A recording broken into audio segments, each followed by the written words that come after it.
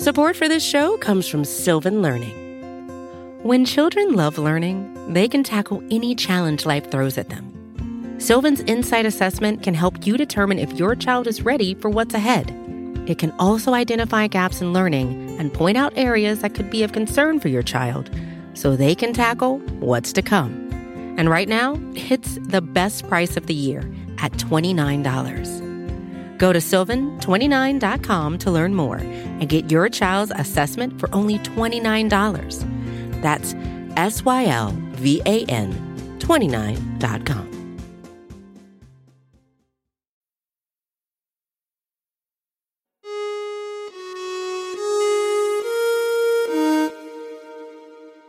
A little over 20 years ago, you might remember a lot of hype and conspiracy theories surrounding a different kind of global calamity than what we're experiencing right now.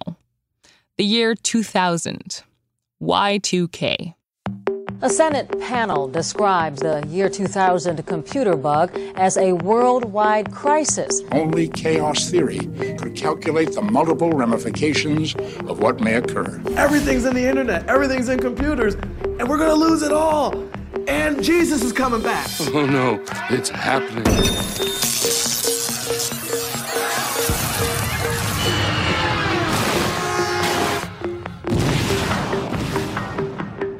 Yeah, I remember being really afraid. I didn't really understand the problem, I think, when it happened. I just remember seeing lots and lots of stuff in the media about how basically all hell was going to break loose and it was going to be the end of the world. 5, 4, 3, 2, 1.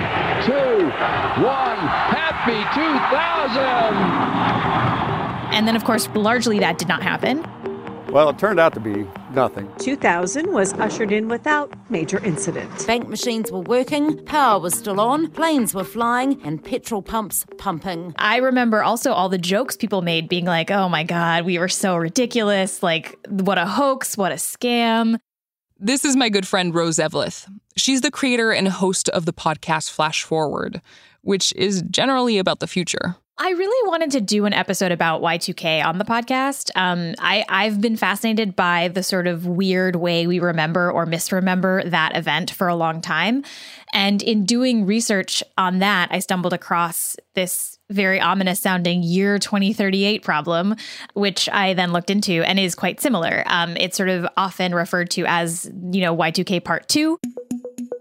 All the people I talked to who worked on Y2K problems are all worried about 2038. Okay, and to be clear, the name of this problem is the year 2038 problem? Yes, very catchy. I know. Y2K is a way better name, right? Like, that makes more sense. But like, why 38 is not like why it just it's not a good name.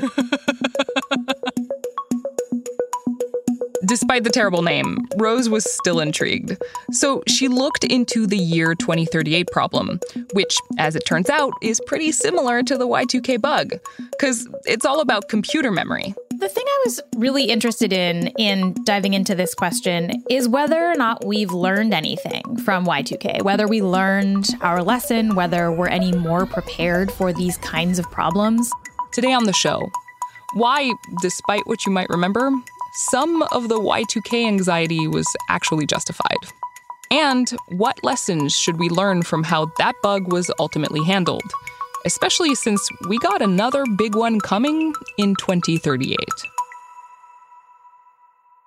I'm Ariel Zimros. This is Reset.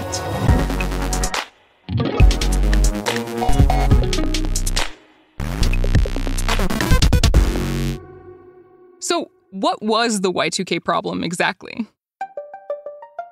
The Y2K problem is essentially a problem in the way that computers store dates. So when computers were first invented, memory was really, really expensive and hard to come by. Mm-hmm. So you would come up with little tricks to cut down on the number of spaces you needed to use, much like you might on Twitter, right? That you come up with abbreviations or things like that. And one of the things that they did was they abbreviated the year to a 2-digit number. So 1997 would just be 97, 1955 would just be 55.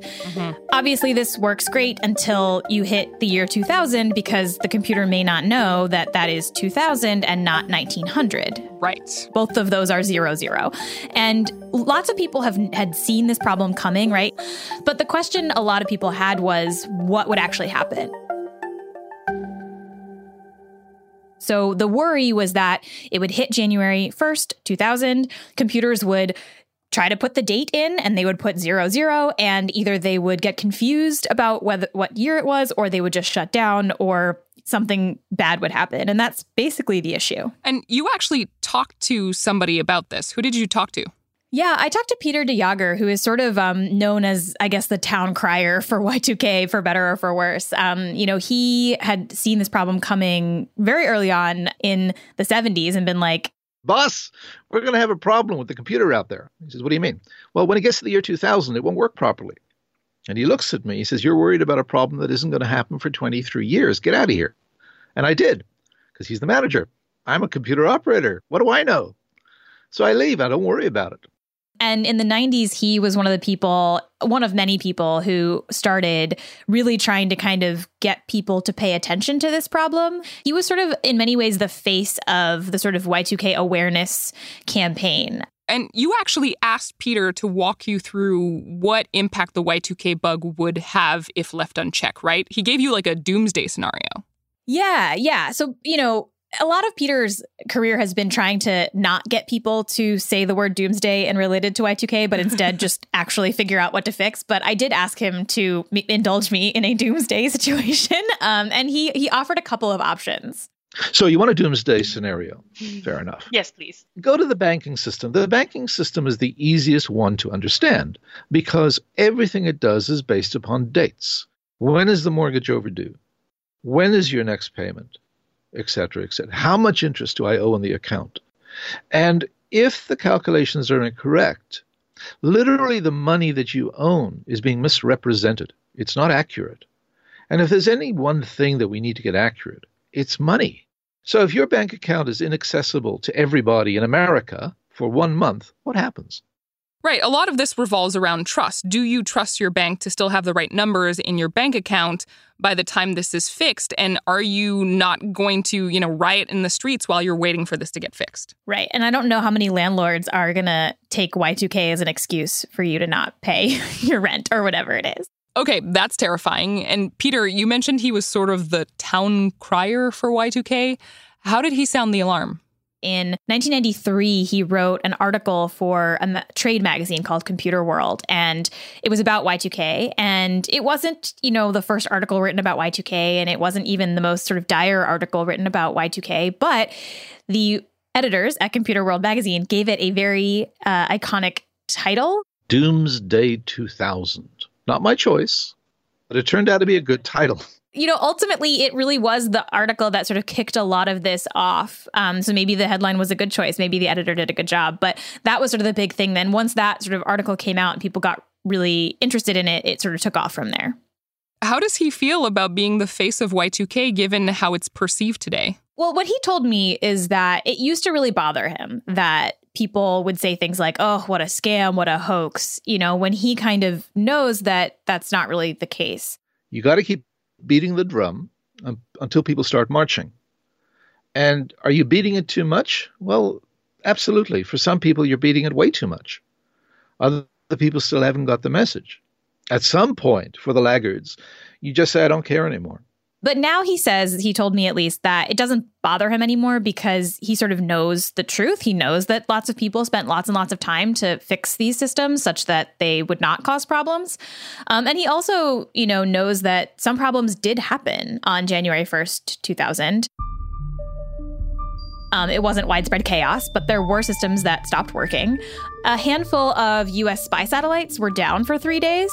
So there were a handful of problems that did arise during sort of the month after Y2K. And of course, in 2020, this January, there were again Y2K problems because, Wait, seriously? Yeah. Like this is still impacting us? Yes. So the way that many people fixed the Y2K problem was not by saying, "Okay, computer, you need to remember 4 digits so that you can get the whole whole year. What they did was they said, we're just going to use something called windowing. And so what we're going to do is say, okay, computer, let's say you see a date number, it's 2 digits. If that date number is more than 0, you should assume that it is in the year 2000s. So if it's, 05, you should assume that that's 2005, not 1905. Right. But if it's more than 20, you should assume that it's in the 1900s. So if it is 20, you should assume it's 1920. Of course, that works great for the years 2000 through 2019. Right. As soon as it becomes 2020, there's the same problem again. And in fact, it did cause problems. So parking meters in New York didn't work. There were some trains in Germany that couldn't go anywhere because they had this problem. There are all sorts of things that happened in January that actually were Y2K problems. We just sort of delayed them by 20 years. So no offense to the people who tried and fix the parking meters in New York City, for instance, but that seems sort of short-sighted. Why just push it off by 20 years? That's a good question. The reason, as I understand it, is that it's a lot easier to fix it that way than it is to actually go into a system and give 2 more digits within a storage system. So to just give it this kind of like mental trick is actually much cheaper, much faster, much easier. And probably like the Y2K problem when Peter was like, hey, it's 1970, like we should figure this out. And everyone's like, it's 30 years away, whatever. People in 2000 were like, it's 20 years away. Somebody else will deal with this. Or we'll figure out a better way, or we'll have a different system by then. It is not trivial to add 2 digits into a lot of these systems. That's not just an easy thing to go in and like type in, it's a little more complicated than that. So it's actually easier to do this windowing thing than to kind of restructure the way that your data is stored. But it's probably worth doing given that we have not really solved this problem. So what I'm getting from you, Rose, is that Y2K was not silly. It was actually a real problem. Yeah. I mean, again, there were definitely people who were overreacting, right? You had, cultists being like, this is the literal end of the world, which is not true. That said, it was a real problem. And a lot of people spent a lot of time and money fixing that problem so that we didn't have some of the worst effects.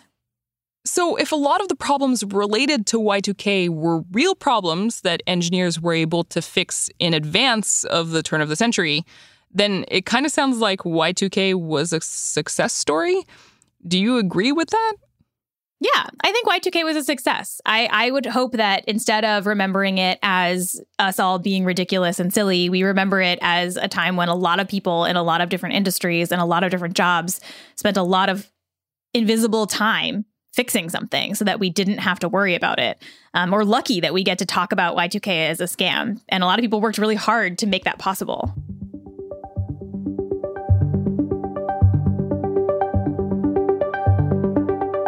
All right, so we dealt with Y2K. For the most part, we actually did a good job. But now we're facing another similar problem that's coming not in the year 3000, but in 2038. So what the heck is so worrisome about the year 2038? We'll discuss that and more in the not-so-distant future, after the break.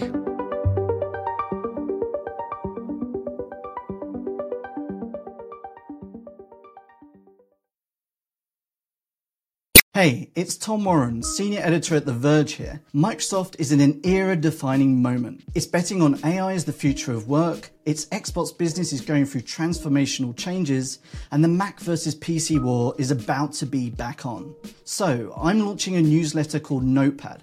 It'll be your inside guide to all those changes and beyond. From details on the next Xbox, to that one time every Microsoft employee named Michael appeared on a mysterious email list.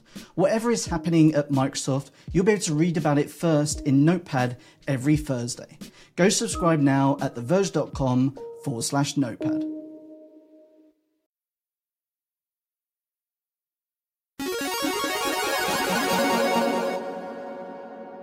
So we're back with Rose Eveleth, futurologist and host of the podcast Flash Forward. So Rose, you mentioned that the year 2038 is a problem for some computers, and specifically I actually think it's January 19th, 2038, right? What's significant about that date?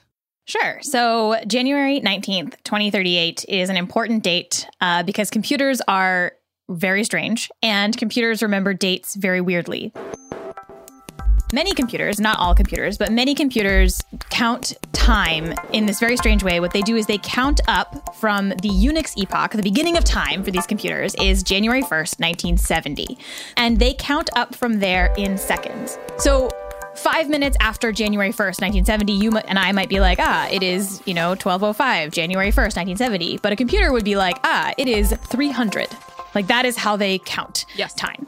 And many systems, they have something called a 32-bit architecture, which basically just means that each little atom of information that they can store is 32 bits. And at some point, a number is larger than what you can store in 32 bits. And the date on which the number of seconds that number gets to be too big for a 32-bit system to store is on January 19th, 2038. So at that point, a very similar thing happens to the year 2000, and the computer is like, but I don't know what this is. And so what you're telling me is that January 19th, 2038 it's exactly the same problem as Y2K in some ways. It's that these computers are just going to go nuts when that date comes around. Yeah, most likely they will just sort of shut down because many of these computers, particularly the ones that are the most vulnerable, they're kind of older and they have been running for a long time. And in many cases, the person who coded the software doesn't work there anymore. In a lot of cases, that person's not even alive anymore. So it's a lot of these systems they've kind of been running with no problems for 30, 40 years. And then all of a sudden they get to this date and they see something that they can't store. And mostly what they'll do is they'll either just shut down or they'll just return an error.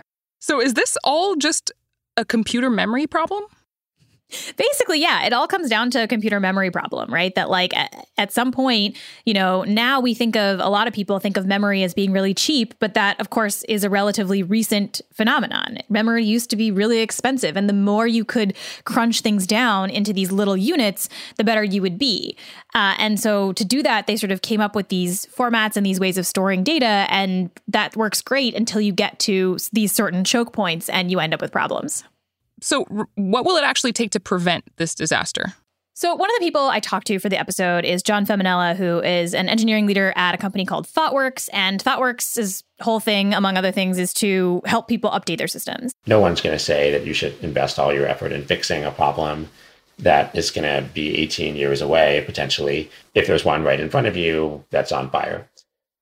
But there's always going to be something that's right in front of you that's on fire.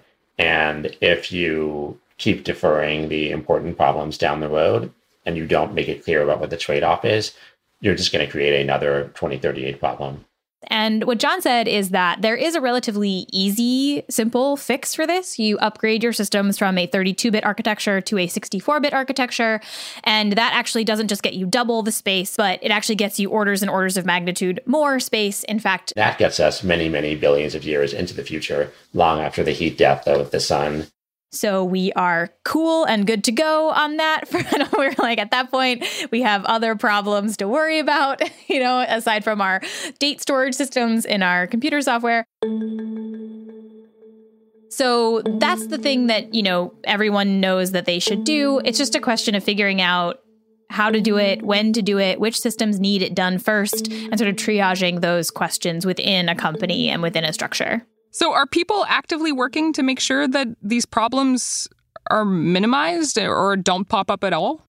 Yeah, I think here and there, many engineers know this is a thing. If engineers are currently listening, if software people are listening right now, many of them are probably like, yeah, I know about this, So I think that here and there people are working on it and people are sort of chipping away at it. The question is, is there going to be enough momentum and enough work on it to prevent problems later on down the line? And there are some kinds of devices that have sort of built-in software that's baked in when you ship the product. So you can think about things like your home appliances, right? Your oven arrives and your oven has a little very simple, well, unless you have a smart oven, which you may, has a computer in it. And that computer has sort of a baked in hardware and a baked in software. And that software may be vulnerable to the 2038 problem. And, it's not like you or I are going to open your oven up and fix it. 100% I am not going to do that. Right. And nor should you probably, just for safety reasons. Many people are not qualified to be messing around gas lines.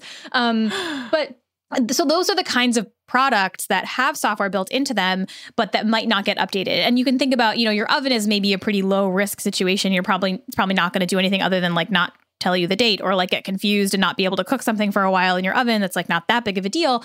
But one of the other types of items that John pointed out were things like maybe some older medical equipment, right? That was shipped with software in it that hasn't been updated and that might turn off basically when we get there. So that's the kind of stuff that I think, people are most worried about because it's the hardest to fix because it's distributed across all these devices all over the place where like they're not necessarily internet connected. You can't push a software update to them. So the question is then like, what do you do about that? Do you recall those devices? How do you figure out what to do next?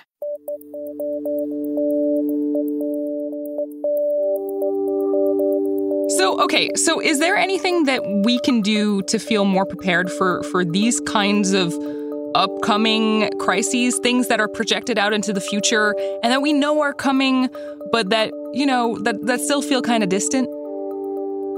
Yeah, I think it's interesting because for many people who don't work in tech or in software, this is not that dissimilar from, say, like a natural disaster, where it's a problem, it's coming, but there's actually kind of nothing you can do personally to stop it. So one person I talked to for this episode of the podcast Flash Forward is Dr. Sarah McBride. She is a disaster emergency communications expert, and she sort of studies how people do or don't receive messages about preparedness. But what she told me is that there are a couple of things you can do. The first part of dealing with mental preparedness is accepting what can happen, right? Like accepting that we can have a huge upsetting earthquake, or we can have a hurricane, or, accepting that these things can and are likely to occur sometime in your lifetime, I think is like the first step of going, right, here's what can happen.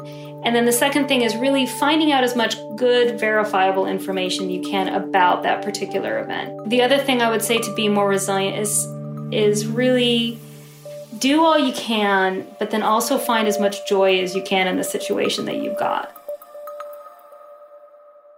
Finding and embracing and sort of trying to really be aware of and appreciative of any little moment of joy that is happening is really helpful, because if you just wallow in the darkest depths of your psyche, which is tempting sometimes, that is not helpful. That is not going to help you be more prepared. That's not going to help you react. So if you can find the little tiny moments of joy in your life as this is happening, that's actually really strongly linked to resilience and recovery. So those are the three things that she highlighted, among others.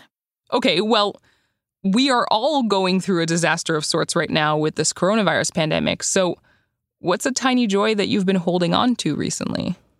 Ooh, so I'm out in Berkeley, California, and so I have the luxury of being able to still go in the mornings to this very large park that is almost always empty.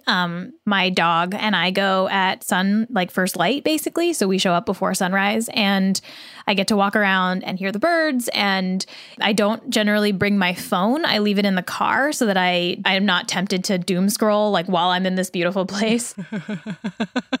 It's like an hour in my morning where I can kind of just have this semblance of normalcy, go outside, hear the birds, see the view, throw the ball for my dog who has no idea what's going on and is blissfully unaware, and just sort of try to channel that for a little bit of the morning.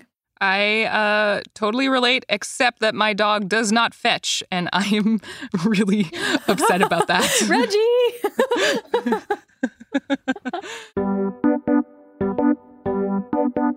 Rose Eveleth is a futurologist and the creator of the podcast Flash Forward. Rose, thank you so much. Thanks for having me. Listen to Rose's podcast, Flash Forward. I've been listening to it for years and have been a fan of Rose's work for even longer. Oh, and fun fact, Rose was my first podcasting instructor in grad school 1,000,000 years ago. Now, it's Sunday, and recently on Sundays, we've been playing clips from listeners telling us what life has been like for them during the pandemic. And this week, we've got some more. Bit of a different one, but I've picked up a DJ controller recently, so I've been learning to DJ and mix whilst I've been stuck indoors all day, and it's been really fun. So this tech is actually getting my mom through quarantine. She lives alone and is in her early to mid 60s, and she discovered a talking animals app. And you can upload a picture of a dog or a baby and record the message and change the speed or pitch of the voice, and it animates a photo to make it look like the dog is talking. She has absolutely loved it, and sometimes I will call her to chat, and she is too busy playing with her app to talk to me. Hi. Thanks for making one of my favorite podcasts. I work at a community theater in Corvallis, Oregon, and we've had to cancel all of our performances. So last week, I figured out how to use Zoom to do live community theater performances online. Zoom isn't really designed to do this, but I figured out a whole bunch of workarounds to do some really rudimentary blocking in the way that the gallery view functions, so that people can feel like they're actually watching a live piece of theater. And the actors are loving it, and our community is loving it, and now we're suddenly managing an entire community theater season online once a week. It's not something I ever thought we would do, but it's been incredibly important work to keep our community alive and to bring people joy. Hi, Ariel. I am sending this to you from Iowa. I drive a semi for a living, and even though Tesla is doing some amazing work on it, they haven't quite perfected the remote. I have been going to work every day since the pandemic started, and every day our governor comes on the air and says that she's not shutting down the state, and every day my wife swears at the television and says, why not? Because he's going to get infected. I don't think I have so far, knock wood, but I have been very, very cautious and using all of the precautions I've been told to. What I use technology for, even through this, is to listen to your wonderful podcast and many others that Vox offers. In fact, I just cleared my cell phone data this morning, and I'm glad I switched to the unlimited plan because I'm up over 30 gigabytes. So thank you for your work and your podcasts, and please stay healthy. Thank you to everyone who sent us a recording. Hearing your voices brings me a lot of that joy Rose was talking about. If you want to send me something, email recordings to reset@vox.com. And make sure you tell us your name and where you're located at the top of the recording. That's it for today's show. This is Reset, and I'm Ariel Duhem-Ross. But you don't have to say it that way. We publish episodes 3 times a week on Tuesdays, Thursdays, and Sundays. So if you haven't already, subscribe to the pod. You can find us on Apple Podcasts, Stitcher, or in your favorite podcast app. And if you like what you hear, rate and review us on Apple Podcasts. It really helps other people find the show. Skylar Swenson and Will Reed produced the show. Amy Drozdowska edited the episode. Our audio engineer is Eric Gomez. Our intern is Daniel Marcus. Golda Arthur is our executive producer. Liz Kelly Nelson is the editorial director of Vox Podcasts. And the mysterious Breakmaster Cylinder composed our theme music. Reset is produced in association with Stitcher, and we're part of the Vox Media Podcast Network. We'll be back on Tuesday. Later, nerds.